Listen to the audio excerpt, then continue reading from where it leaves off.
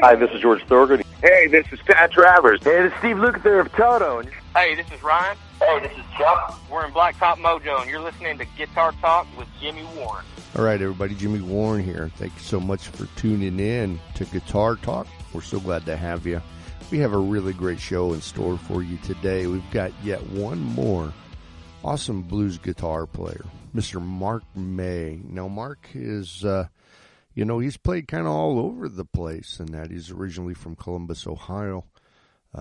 So he's been up in that area quite a bit, but, he's a really, really good guitar player. And like everybody else right now, just trying to find his way because of this whole, COVID thing, which has just really, really put a damper on live music anywhere in the country, seems like. And so, but you're in for a real treat. Mark's, a very talented guitar player.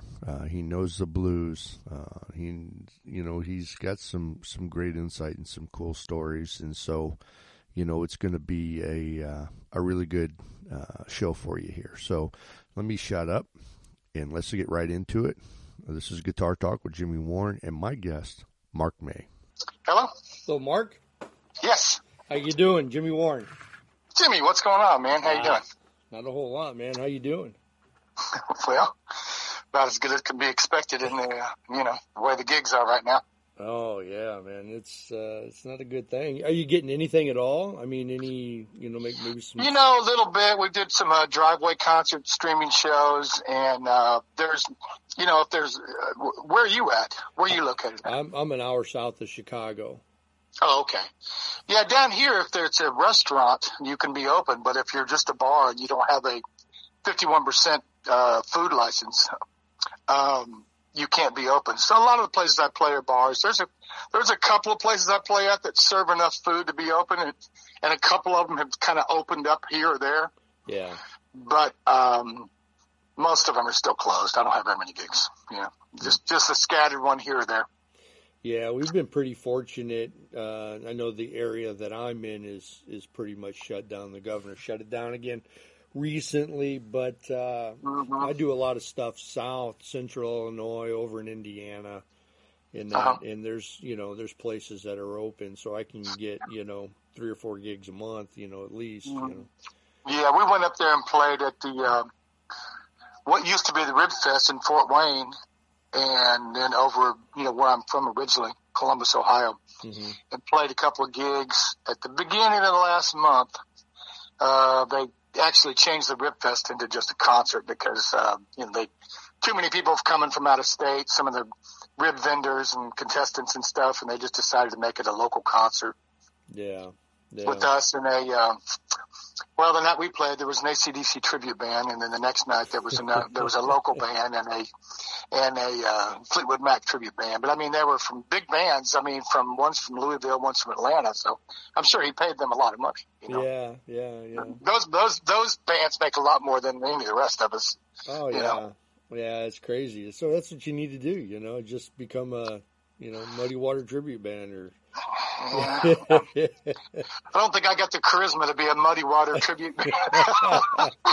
No, I got it.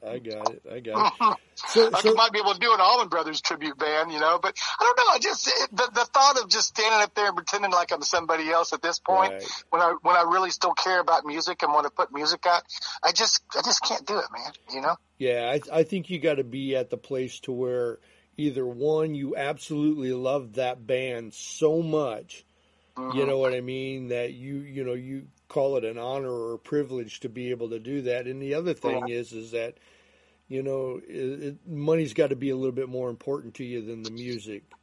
Yeah, if you're desperate for money, I mean, anybody could do anything. I mean, when I first came down here, I did a few wedding gigs, with this band down here called the Royal Dukes, and they're all great musicians and friends of mine and stuff. But after doing a couple of them, I was just like, man, I can't do this. Yeah, I don't care if it pays $400 or $500 a night. I just yeah, it's hard for creative, expressive people. You know what I mean? Yeah, when you've been doing it for so long, you feel like a sellout. Yeah. You don't want to get boxed in. Into something and that, But, you never say never, right? Right. You need the money. The way things are going right now, I could be doing anything. That's 6 right. months from now, if things don't change a little bit. Oh yeah, it's pretty bad. I've seeing a few people that I know on Facebook, starting to talk about, they're starting to sell off their gear. Some people are, saying, well, I got another month and then I have to, go to work at, Home Depot or something, got to do something else. Yeah. Well, they keep cutting back the unemployment too. I got an unemployment, and so, but then now they've cut it back, and it's just going to be a couple $100 a week. So I can't live on that. So I am going to probably, after I get done with you today, start making some calls and seeing what I can come up with, and setting up some more streaming shows and things like that. Maybe trying to get a few. Just been kind of leaving my lesson people alone. And, and the guy I don't give very many lessons at the music store. A lot of them are at people's houses, but the guy at the music store said the room's just too small. He can't take the chance. Yeah. Well, you can always do them on. You can always do them online. You can do Zoom. I can do them online. Yeah. I've thought about that too. I thought about maybe starting to do that. Because but I'm not really super technology guy. But I did a couple of interviews on Zoom, and it was fairly easy to do the interviews. I know the teaching's a little harder because you can't really talk at the same time. Kind of, you gotta, kind of wait, on each other to finish. But it can be done, I'm sure. And I'm sure I'll do whatever I have to do. Right. Where there's a will, there's a way. You'll find a way. Mm-hmm. Yeah, I know a lot of guys that, don't give lessons or don't like to give lessons. Mm-hmm. And now, they're giving lessons. They have to take on a handful of students, to help get by and stuff like that.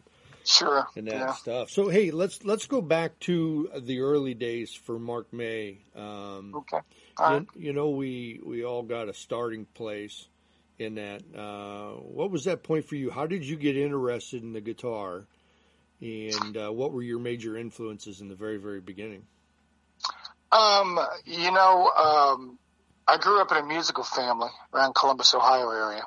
And my brother was a guitar player / bass player, singer-songwriter guy. And my mom played acoustic guitar and sang mainly country and bluegrass style. And she wrote a lot of songs too. So my brother was the rock and roll and blues guy, that turned me on to the Beatles and Hendrix and Cream and all these people like that, Santana, and my mom, we did a lot of old bluegrass standards around the house. They were really into, like George Jones and Tammy Wynette, that style of country music and stuff. My uncle was a really good bluegrass player, but he lived down in Kentucky, so I only got to see him about, maybe once a year or so. But he was definitely kind of, a little bit of an influence because, the family played a lot of bluegrass being from eastern Kentucky. They were, it's kind of part of their whole old regular Baptist gospel style too, Yeah. So that got me started playing music, and just mainly played around the house with my mom and brother for a long time. And then when I was about 15, I started doing a few gigs with a friend of ours named Jack Willis and my brother. And so we did that for a little while, and I ended up being in a band out in Newark, Ohio, called Diamonds and Rust, which was kind of a strange band. It was half a rock and roll band, half Elvis tribute band. The lead singer did this Elvis tribute thing, and we did that. But it kind of turned into later just the rock thing because he got tired of doing the Elvis show. Yeah. Even though he was good at it, he was blonde-haired guy, didn't really look the part as much, but he did a good job. But it was so when I started doing that, and then I was writing some songs by the time I was 5 or 6 years old. I have some cassette copies of some of the songs that I'd written and things like that when I was real young. So being around my brother and my mom and all them writing, I just kind of naturally just took up, right after them, Yeah. So did you take formal lessons in the early days, or were you just taught by your brother or self-taught? Or I was mostly taught by my brother, and luckily he had played in a band called J.D. Blackfoot, which was a band around Columbus that had a deal with Mercury Records. They had an album out called The Ultimate Prophecy in 1970. And in that band, he had Craig Fuller that started Pure Prairie League, did Amy and all that stuff, the first album. and who later ended up being Little Feat and stuff. So he was a really good guitar player, kind of a Southern rock kind of, he was real into Allman Brothers and different country and things like that. So he kind of had that style. And they had another guy named Jeff Whitlock who was just a rock guitarist. So my brother picked up a few things from them, just scales and stuff, and he showed them to me when I was pretty young. So by the time I was, 12 or 13, I was, playing solos, and I don't know how good they were by any means, but it got to the point where my brother I learned the first solo I ever really learned off a record, I think, was While My Guitar Gently Weeps.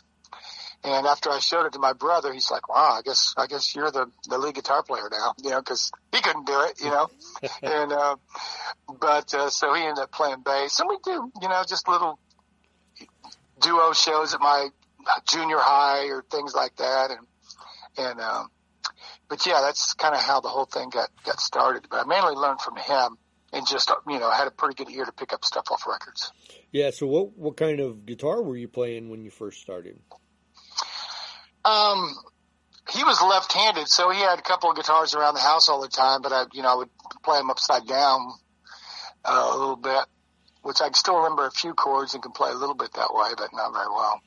But for Christmas, I got a Small Harmony acoustic. It was the first one.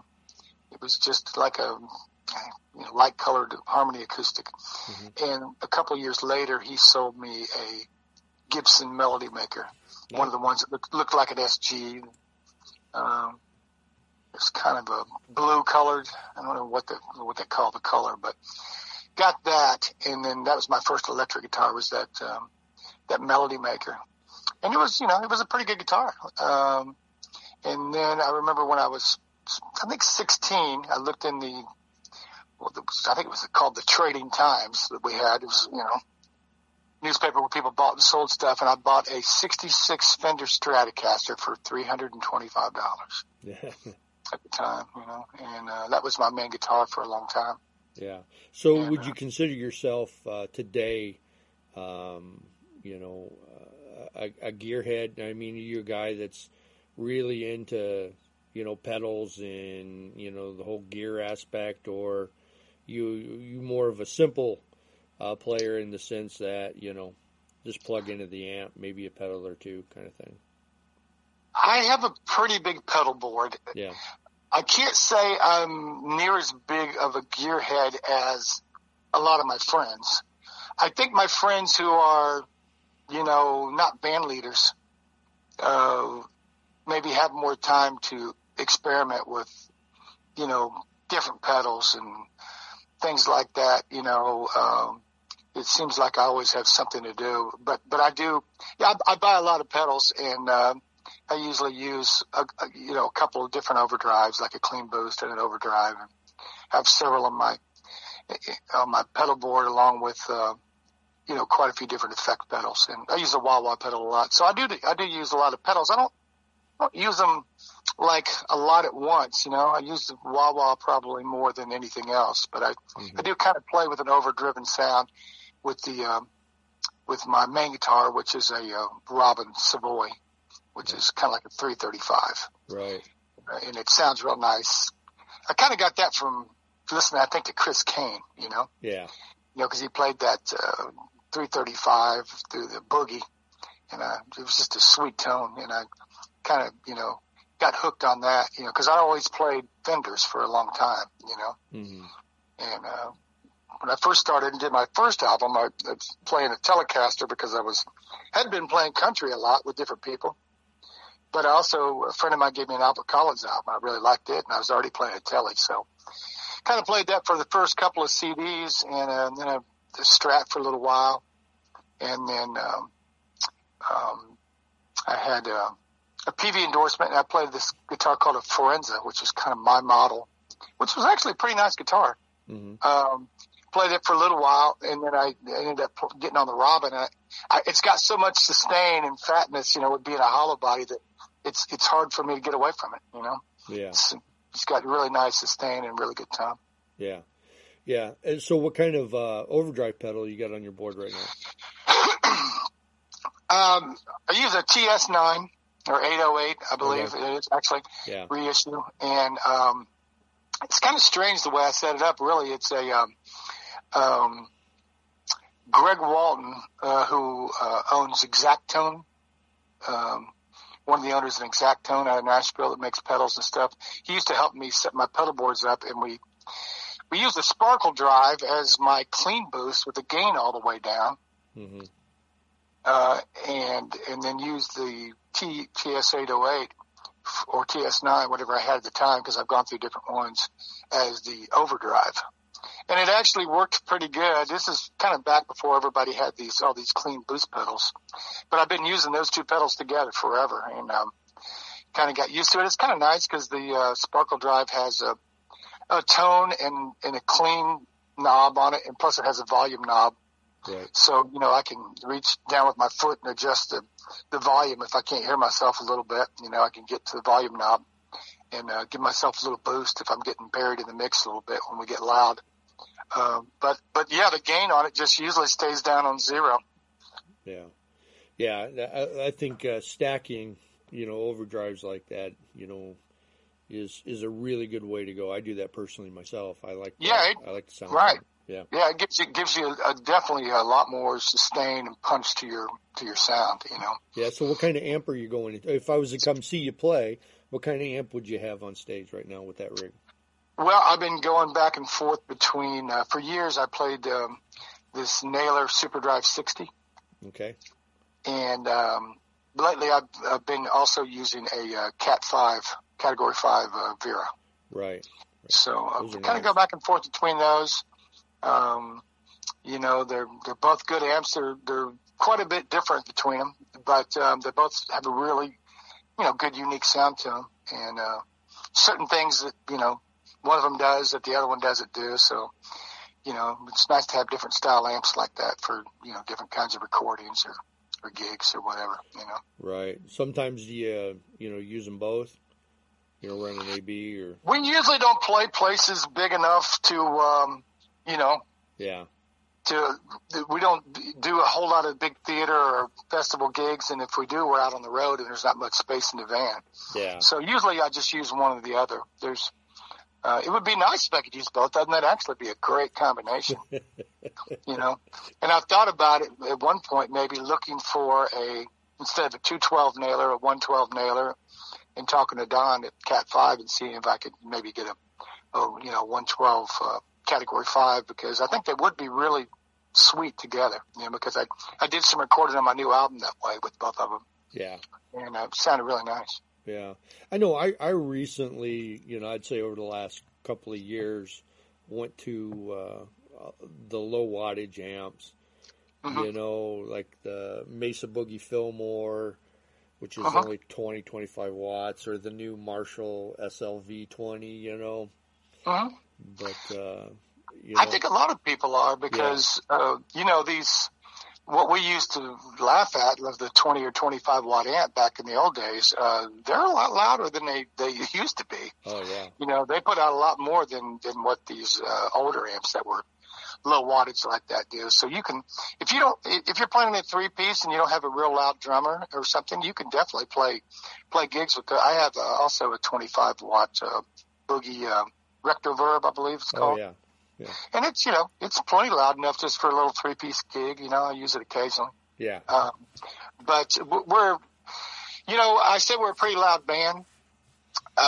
We try to play with dynamics, when somebody else is singing or when I'm backing somebody else up on rhythm, the other guitarist when he's playing lead, I try just to come in kind of underneath the bass and drums and let them carry it, because they'll usually play a little louder on the solos and I don't really need to turn up.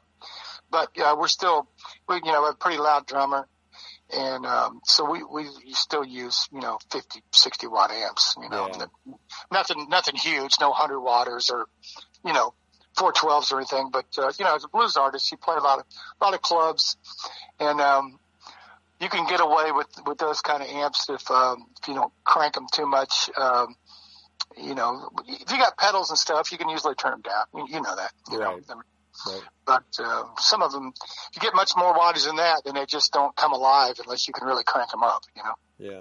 Now, your guitars, do you have a tendency to modify them, or do you keep everything pretty much stock? Well, the Robin stock, I have a Les Paul, a newer Les Paul that I basically just changed the pickups out on it. I put some of the Jimmy Wallace vintage humbuckers on it. Mm-hmm. Because for some reason the original ones I had on it were squealy, especially the back pickup.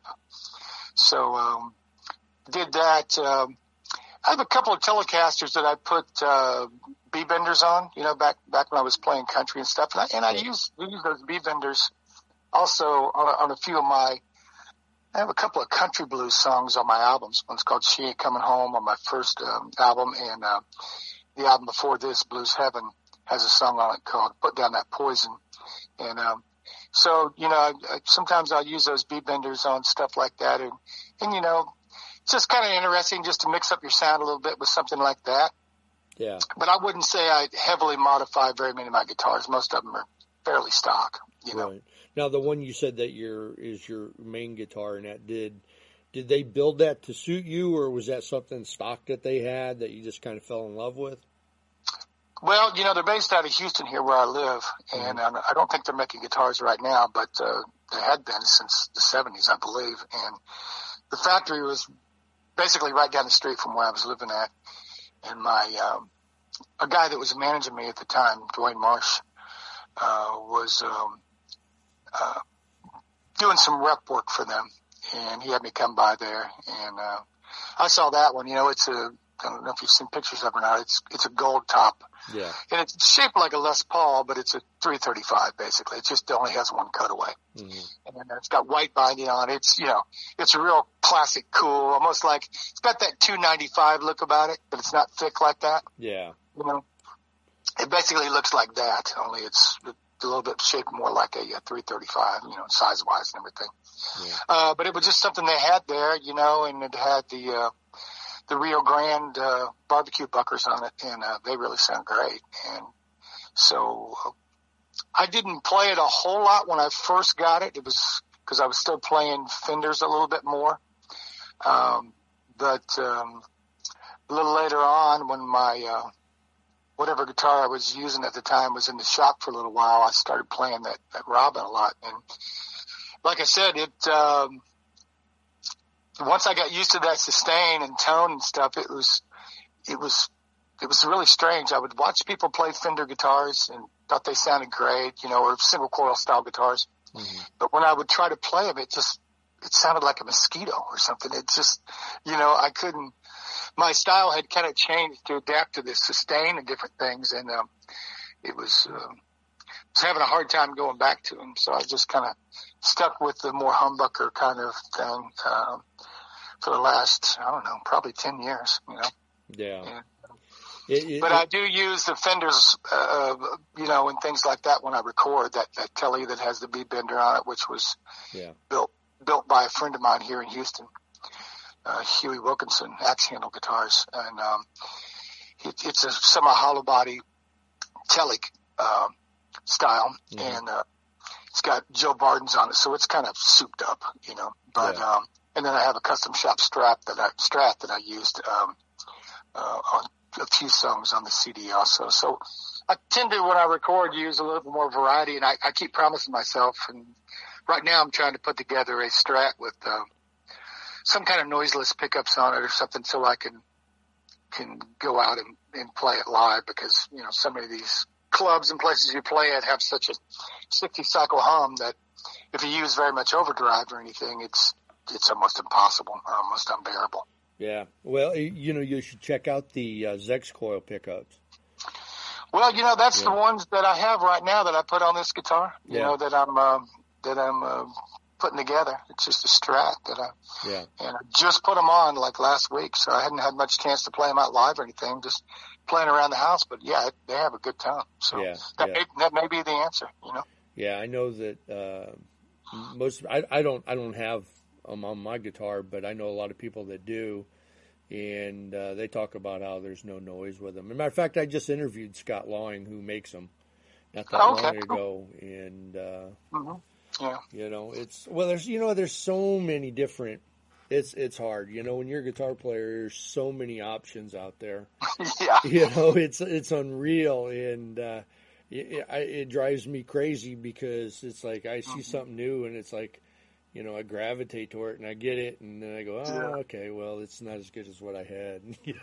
It's like, I mean, every now and then. A lot of stuff that I've bought, it just, sits around, and you're just like hoping for that thing that changes your life, And sometimes you run onto it, and a lot of times it's just like, well, okay, that's cool. It'd be good for this or that, but you don't really end up using it as much as what you thought you might, Yeah. But I'm looking forward to getting these X coils out with the band, and I might try a couple of different, noiseless Fender pickups. I really like the sound of that custom Strat I have. It's a holograph sparkle from, I want to say, the late 80s or early 90s, kind of a dark, almost black looking sparkle with a pearl pick guard on it. And I bought it at one of the Dallas or Arlington guitar shows a long time ago. And it's really got a nice sound to it.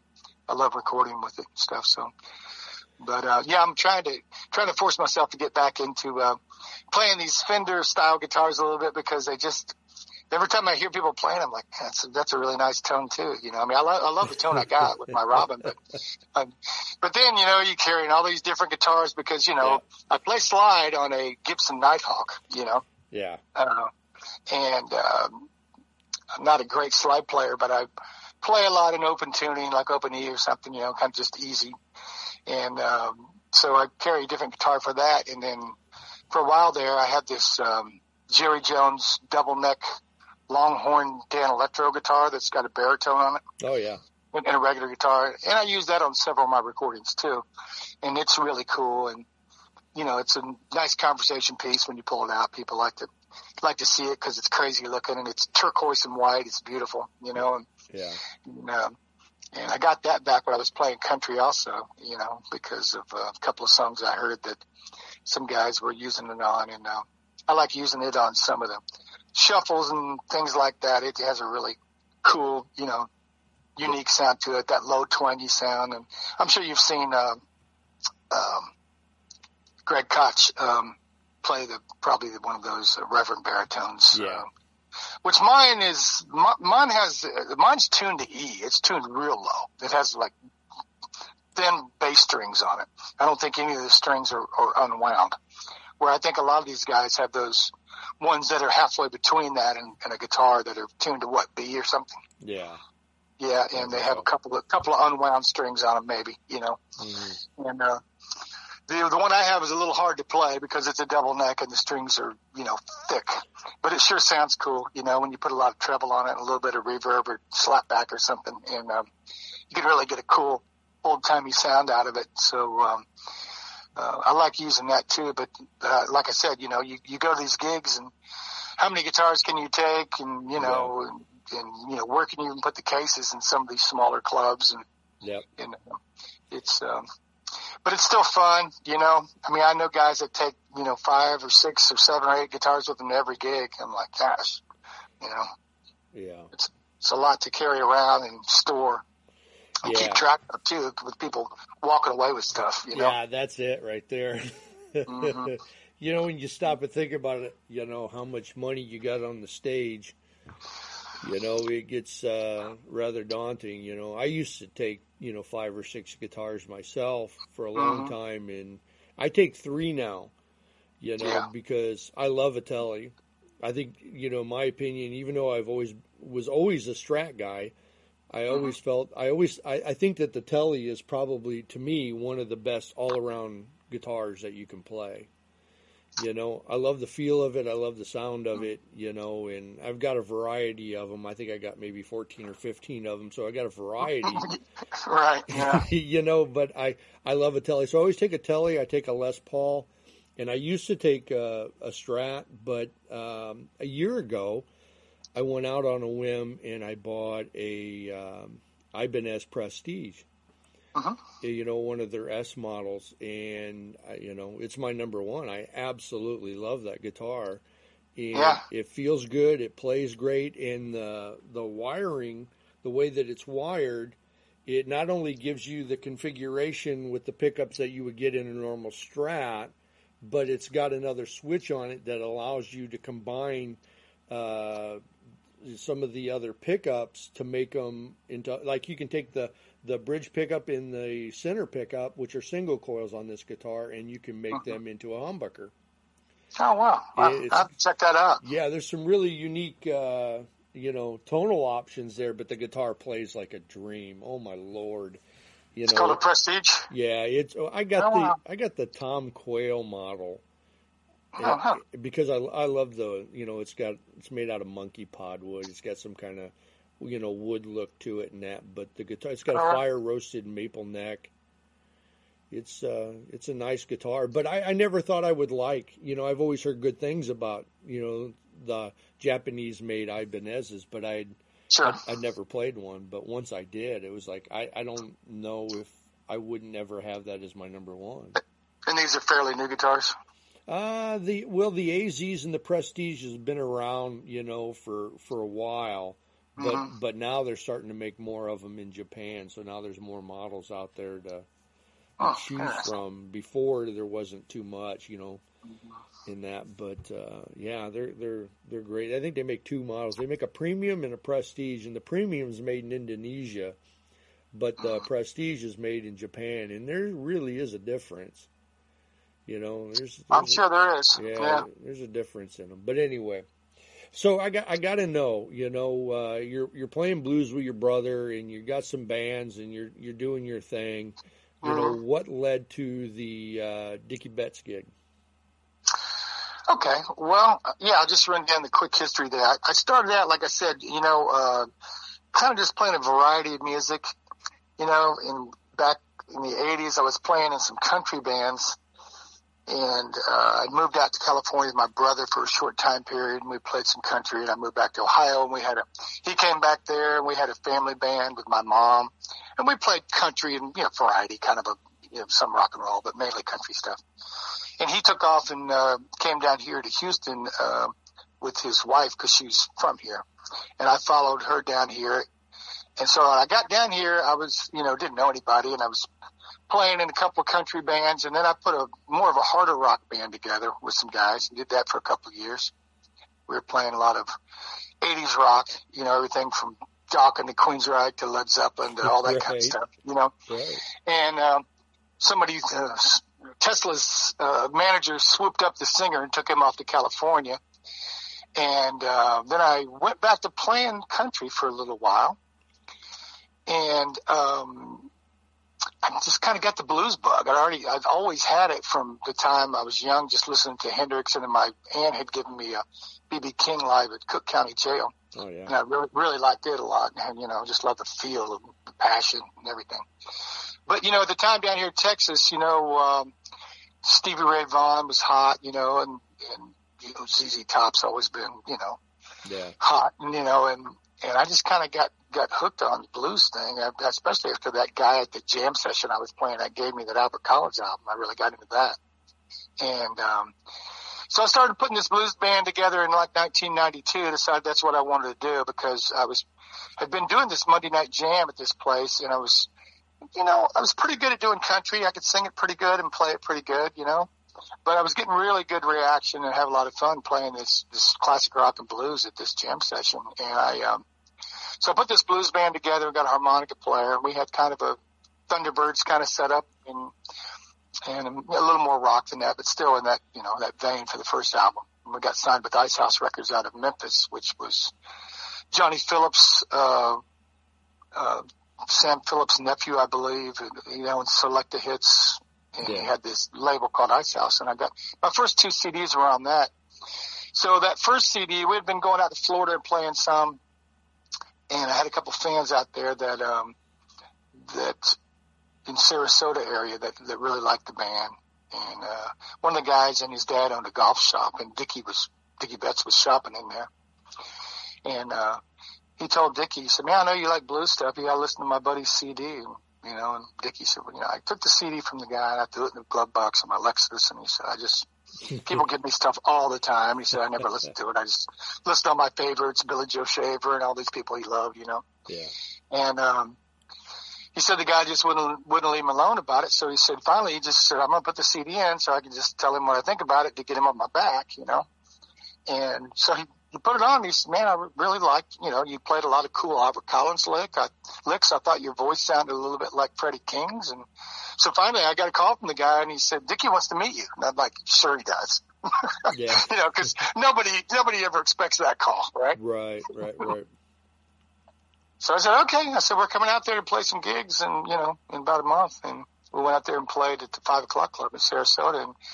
And Dickie came out, and it was like a Thursday night or something. There wasn't even that many people there, but he really liked us and said, you know, I'm going to talk to my manager about maybe putting you guys on a couple of shows opening for us, places where we don't need a support act that can draw a lot of people. If we're playing someplace where we know we're going to sell out, right, then I'm trying to get him to, because, you know, all along the East Coast and stuff, those Allman Brothers shows were all sold out. You know, they didn't really need a bunch of help selling out stuff at that time. That was in the 90s. You know, it was like 97.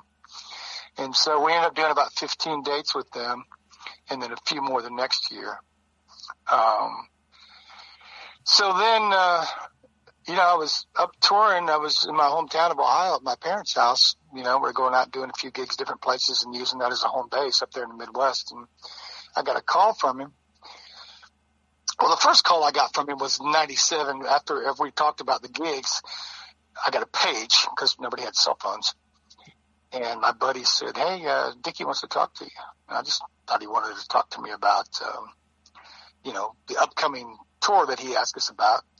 But I call him and he says, hey, man, he goes, I don't want to break up your band or anything. He said, do you think you and your bass player might want to come try out for the Allman Brothers? And I'm just like, what did you just say? And I'm thinking in my mind, don't break my band up, you know? Yeah. But, you know, it's about the time when Warren and Alan were doing the Government Mule thing, and, you know, just were thinking about doing something different. And I said, I really don't play slide that much. I said, I would love to play with you guys. It'd be, you know, more of an honor than I could ever imagine. But he said, you know, when Dwayne died, he goes, I played slide. And he said, if you can just play a little bit, you know, I like your singing and songwriting and stuff. And so I went and tried out for the band in 97. And it was just me and Dickie and bass player who was trying out, David Stoltz. You know, no drummer, no Greg, no, you know, just the three. Very strange tryout. So I had worked up a couple of songs on slide, thinking if I got the job, I'd just go home and play 14 hours a day and get good enough. It was very intimidating after, you know, not really being a slide player, and you have Dwayne Allman and Warren Haynes and these people. It was just like, right. It just didn't seem like that could work. And so I practiced a couple of songs to try to get him down, and I got Statesboro Blues down pretty well. And got over there, and we played a couple of songs. He goes, how about playing some slide? And I said, yeah, okay. I said, let's do a Statesboro Blues. He said, you know what, Mark? He said, I think I'm going to do that one on slide. Why don't we do Dreams? And I was like, oh, shit. You know, I was like, I was not really prepared. I'd gone over it, but I mean, wasn't that good in the first place. But anyway, I did not end up getting the job because Jack Pearson tried out. Of course, Jack's one of the best on the planet. And when I saw him play, I was kind of like, oh, wow, I bet it took them at least 15 seconds to decide between me and him. You know, he's just phenomenal, you know. But anyway, a couple of years later, in 2000, I was up there in Ohio doing that tour, and he called me at my parents' house and said that he was no longer playing with the brothers, and, you know, asked if I wanted to come play with him. And so I ended up playing with him for a couple of years there in 2000 and 2001, which, you know, was a great experience. You know, we made an album. We did some shows with Charlie Daniels and 38 Special and the Doobie Brothers, and, you know, it was really cool just to kind of see the way he did things and, you know, how it's worked on a bigger level, you know. Yeah. No, that's really cool. It's cool when you get to play with a piece of history like that. Yeah, just to play songs like Ramblin' Man and Elizabeth Reed and Jessica, Blue Skies, and, you know, those songs with the guy who wrote them, and see the people in the audience that all know him and love him and sing all the words. It's, you know, just something that when you're growing up that you just don't think I mean, you hope something like that crazy would happen to you. But, you know, if you're a realistic person, you got to realize that not very many people get to play with, you know, their people they grew up listening to, heroes and, you know, people they admired. So, yeah, it's just something that I never thought would happen, but, you know, it was awesome. You know, I really enjoyed it, you know. And I got back a couple of years later doing my thing, So how did that experience, you know, translate into, you know, or help you, I should say, when you went on to do your own thing again? I think mainly just when it comes to things I learned from Dickie, it was about building solos and building big parts in songs and using dynamics and things like that, you know, because he was so good at all that kind of stuff and, you know, such a great songwriter. I don't know if as much of his great songwriting, you know, rubbed off on me as I'd like, but I tried to listen to his lyrics, and he would tell us stories about what he wrote the songs about, you know, which would, you know, make you think a little bit more instead of, you know, in the blues world, just writing a, you know, my baby done left me kind of song, you know, trying to write songs with more content about subjects that you care about, you know. You know, he told us all the story about writing Seven Turns, you know, and, you know, because he, you know, was good friends with a lot of Native American Indians and stuff, and stories they told him and stuff. And it was real interesting to listen to stuff like that and, you know, make you think a little bit deeper about songwriting and things like that, you know. But yeah, it was definitely a good experience as far as just playing with somebody who'd done it all and was kind of a master of what he did, you know. Yeah. So now, you know, when you go into the studio, when you go to do your own thing, in that, are you really mindful of? Well, let's talk about the solos. Are you really mindful of the solos, or is it something that you know that you really plan out and structure, or is it something that you know you just feel in the moment, and then it becomes what it becomes after a couple of tries, you know? Well, I mean? there's different. It depends on the song. Yeah.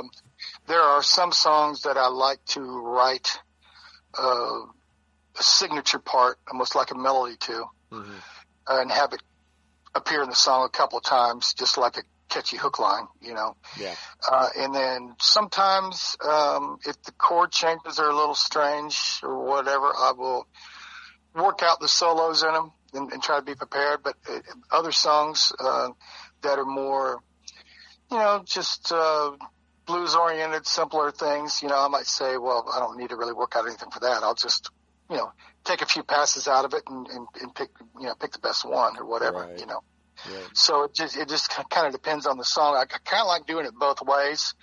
You know, that way you have some things that are, you know, semi-improvised on the album, and some things that worked out just parts wise, because I also do a lot of twin lead stuff on my albums, you know, and of course that stuff has to be worked out beforehand.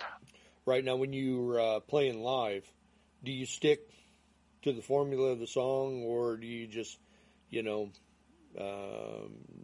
follow the structure loosely when it comes to your soloing?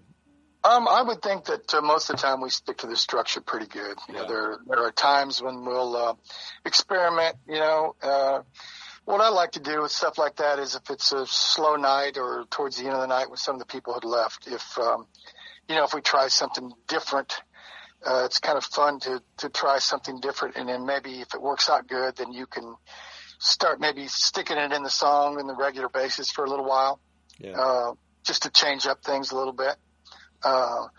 But in general, I think we stick to arrangements pretty well. But I do like to experiment and stick new parts in things just to make it a little more interesting, and not just not the same thing over and over, night after night. Even though it's easier to stay tight that way if you stick to that. But I still like to change things up here and there to just give people something they're not quite expecting. You know, a lot of the songs that we have just gradually over the years change, and, you know, you might add a little piece of another song in there or extended solo or things like that. So they've changed over the years, but it's kind of more slowly, and I wouldn't say like a nightly thing where we're just trying all kinds of different strange stuff more like a jam band would, Yeah. So what do you do to stay sharp on the guitar? Do you play a lot in your off time? Are you always trying to learn,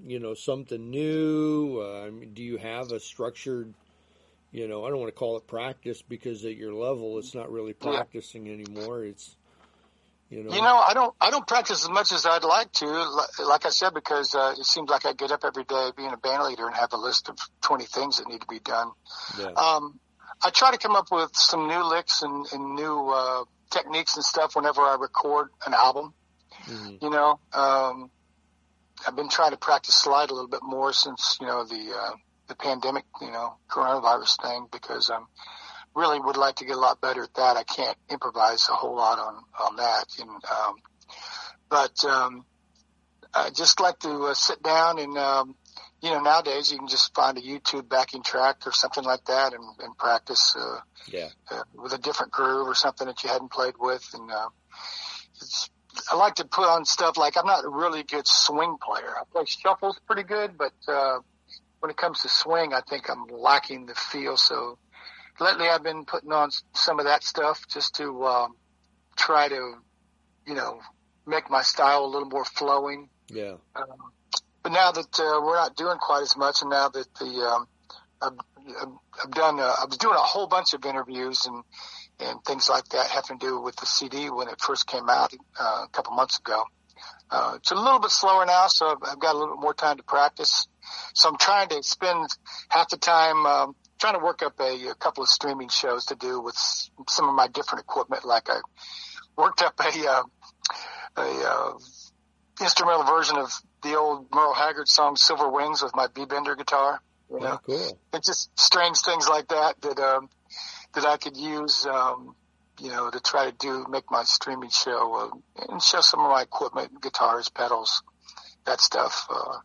So I'm trying to get that together right now,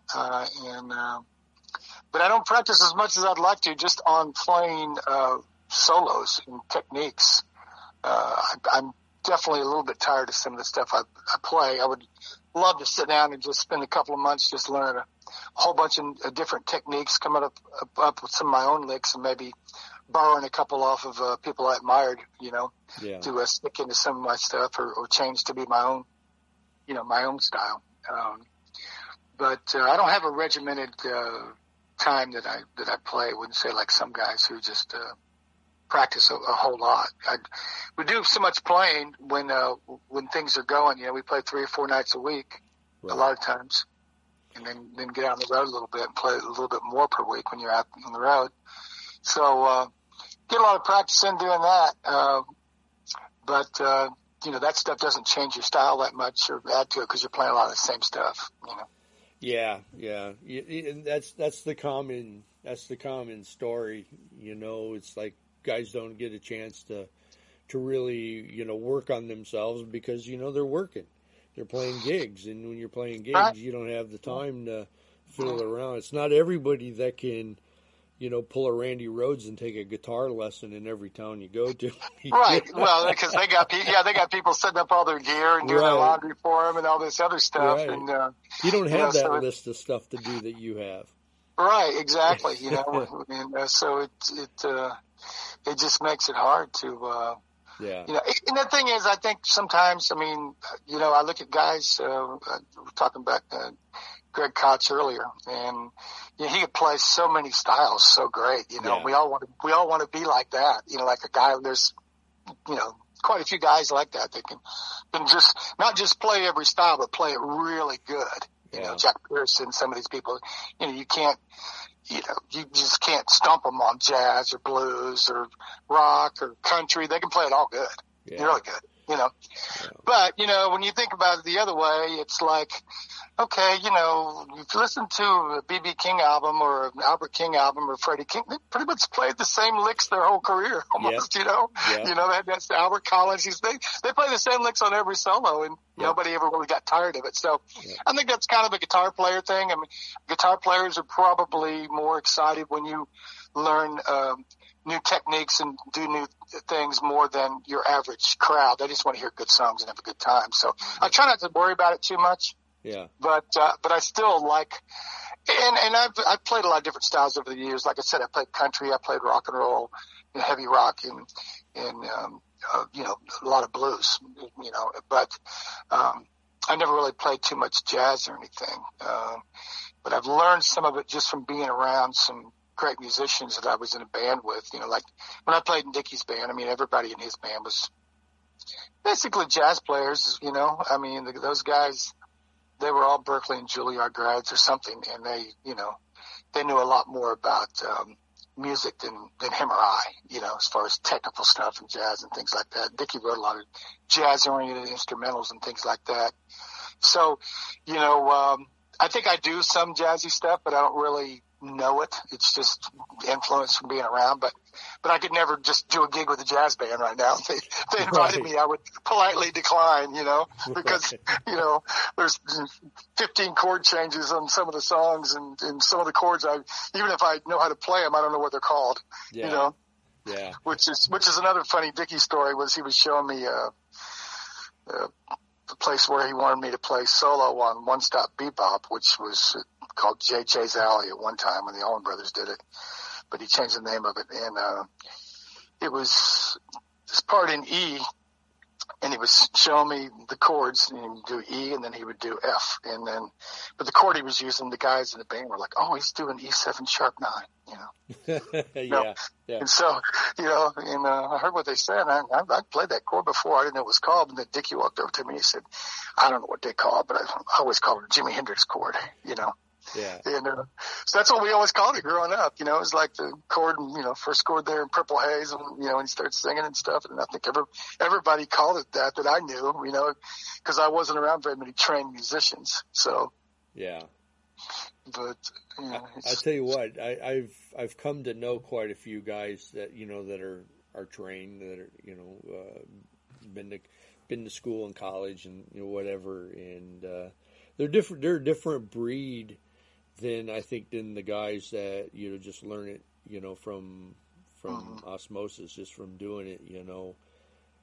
And there's a benefit to both, though, you know. Yeah, so, there really is. I mean, you know, there's great players. You look at, like, you know, guys like Robin Ford and Larry Carlton and guys like that, and Steve Lukather really know music. And, you know, and then you turn around and you look at a guy like Stevie Ray Vaughan, you know, that doesn't. So, you know. Right. I mean, I think as long as you have a good ear and a good feel for what you do, if you can add that schooling on top of it, you really have something special because you're more trained and ready to do sessions, and you know, you can sit down and look at charts and things like that. It's super helpful. I wish I would have done it when I was younger. You know, studied music. I've had several guys in my band that before that attended you know, Musicians Institute or GIT out in California, and they knew a ton more about chord structure and inversions than I ever have. But it was good to be around them because I could see some of the stuff they were doing. Yeah. But I wouldn't care if they didn't have a good feel for the blues. They would have been worthless to me, you know. Right. But they just happen to have it both. So if you can get all that, it's, you know, that's fantastic, you know. Yeah, if you got a good feel and a good sense of timing, you know, that's half of it with the blues. I mean, that's for sure. You know, I'd rather have a guy that, you know, that had a good feel that wasn't quite as technically good as somebody who, you know, could fly all over the neck and knew a million chords if they just didn't have the right feel, you know. Right.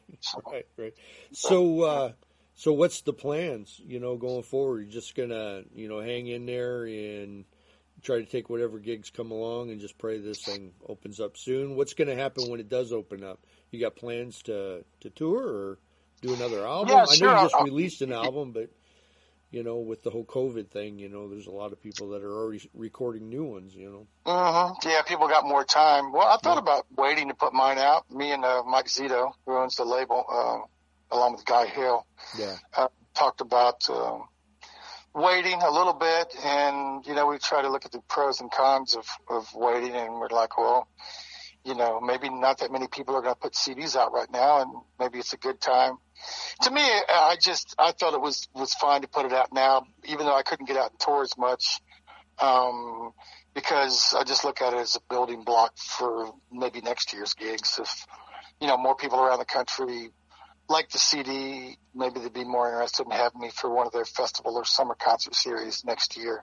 Right. So it didn't make any sense to me to not put it out. And, I'm hoping things open back up the next couple of months so we can get out, and the festival season is blown. So we'll probably just be playing regionally here around Texas and just, try to get the new songs. We haven't played that many songs on the new album because we hadn't practiced and we hadn't played that much. So we have to go back in and learn these songs that I wrote a year and a half ago that we hadn't played much of since then. Yeah, that's tough. Yeah, and some of them have a lot of parts in them, and so it's going to be some rehearsals involved, and just really try to get ready for next year. We can play around here till the end of the year once things open back up, but just try to concentrate on getting better shows for next year. Hopefully some more festivals and summer concert series than what I have been doing. I always do a few every year, but I'd like to be able to fill up my whole summer with stuff like that. Yeah, that'd be great. Well, I tell you what, Mark, it was really cool talking with you and getting the opportunity to meet you over the phone. Yeah, same here. I hope that we get to meet in person sometime. I'll try to let you know if I'm ever up in your area. I was living in Columbus, Ohio there for about 6 years. Went back and spent some time with my dad, and I had a band based out of Columbus, and we went over and played, Buddy Guys in a few of those places in Chicago while we were there. Yeah. But, Slippery Noodle in Indianapolis. So, we got probably within striking distance of you. But I'll try to let you know if I'm going to be in your area somewhere. If you're not playing a gig or something, maybe we can meet up. Yeah, that'd be great. I love the Noodle, I go over there. I used to go over there quite a bit, it's a fun place. Yeah, it's nice. Mm-hmm. Yeah. But buddy, you stay safe. Take care. Hey, I really appreciate you having me. I feel honored. You have a lot of great musicians that you've had on here, and to be included, it makes me feel good, and I really appreciate it. Dad, not a problem at all. All right, so there you have it. Mark May. I want to thank Mark so much for coming on Guitar Talk. Make sure you're checking him out at markmay.com, going to his websites, Facebook, Instagram, Twitter, all those places where you can follow him and keep up with everything that he's doing, and make sure that you're getting his latest CD. And when he gets back out on the road, do what you do best. Go see him play. Now, this Friday on the 30th, the rock band Black Stone Cherry is releasing their new album. So I've got a special episode of Guitar Talk that's going to happen this Friday, October 30th at 3 p.m. Central Time with Chris and Ben, the two guitar players for Black Stone Cherry. You're not going to want to miss this. They're a great, great band. They're good players. And it's kind of cool. It's on the day of the release of their new album. So that's going to be a blast. And then a week from today, my next guest is going to be Joel Hoekstra from Whitesnake. Now, if you're familiar with Joel, he plays with the Trans-Siberian Orchestra. He was touring with Cher. Before that, he was with Night Ranger. And if you go to his website, you'll be amazed at everybody that he's played with. I mean, this guy's been around. He was the number one guitar on the Rock of Ages musical on Broadway up until the time everything shut. But Joel Hoekstra is, man, when I think of rock and roll, when I think of a rock guitarist, it's Joel, man. He's the guy. He can kill it. I mean, he can kill it. And if you've ever seen, Whitesnake with him and Reb, oh, my God. You know what I mean? That's like guitar heaven. It really is. So a week from the day, 3 p.m. Central Time, make sure you're tuning in for Joel Hoekstra from Whitesnake and the Trans-Siberian Orchestra. We want to thank you so much for tuning in to Guitar Talk again. It's been a blast. I really appreciate the support. Don't forget to tune in this Friday for the special edition with Black Stone Cherry. Boy, we got a lot of great shows coming up, and we just hope you stay safe, and we will see you on the other side of all this, okay? Have a great week, y'all.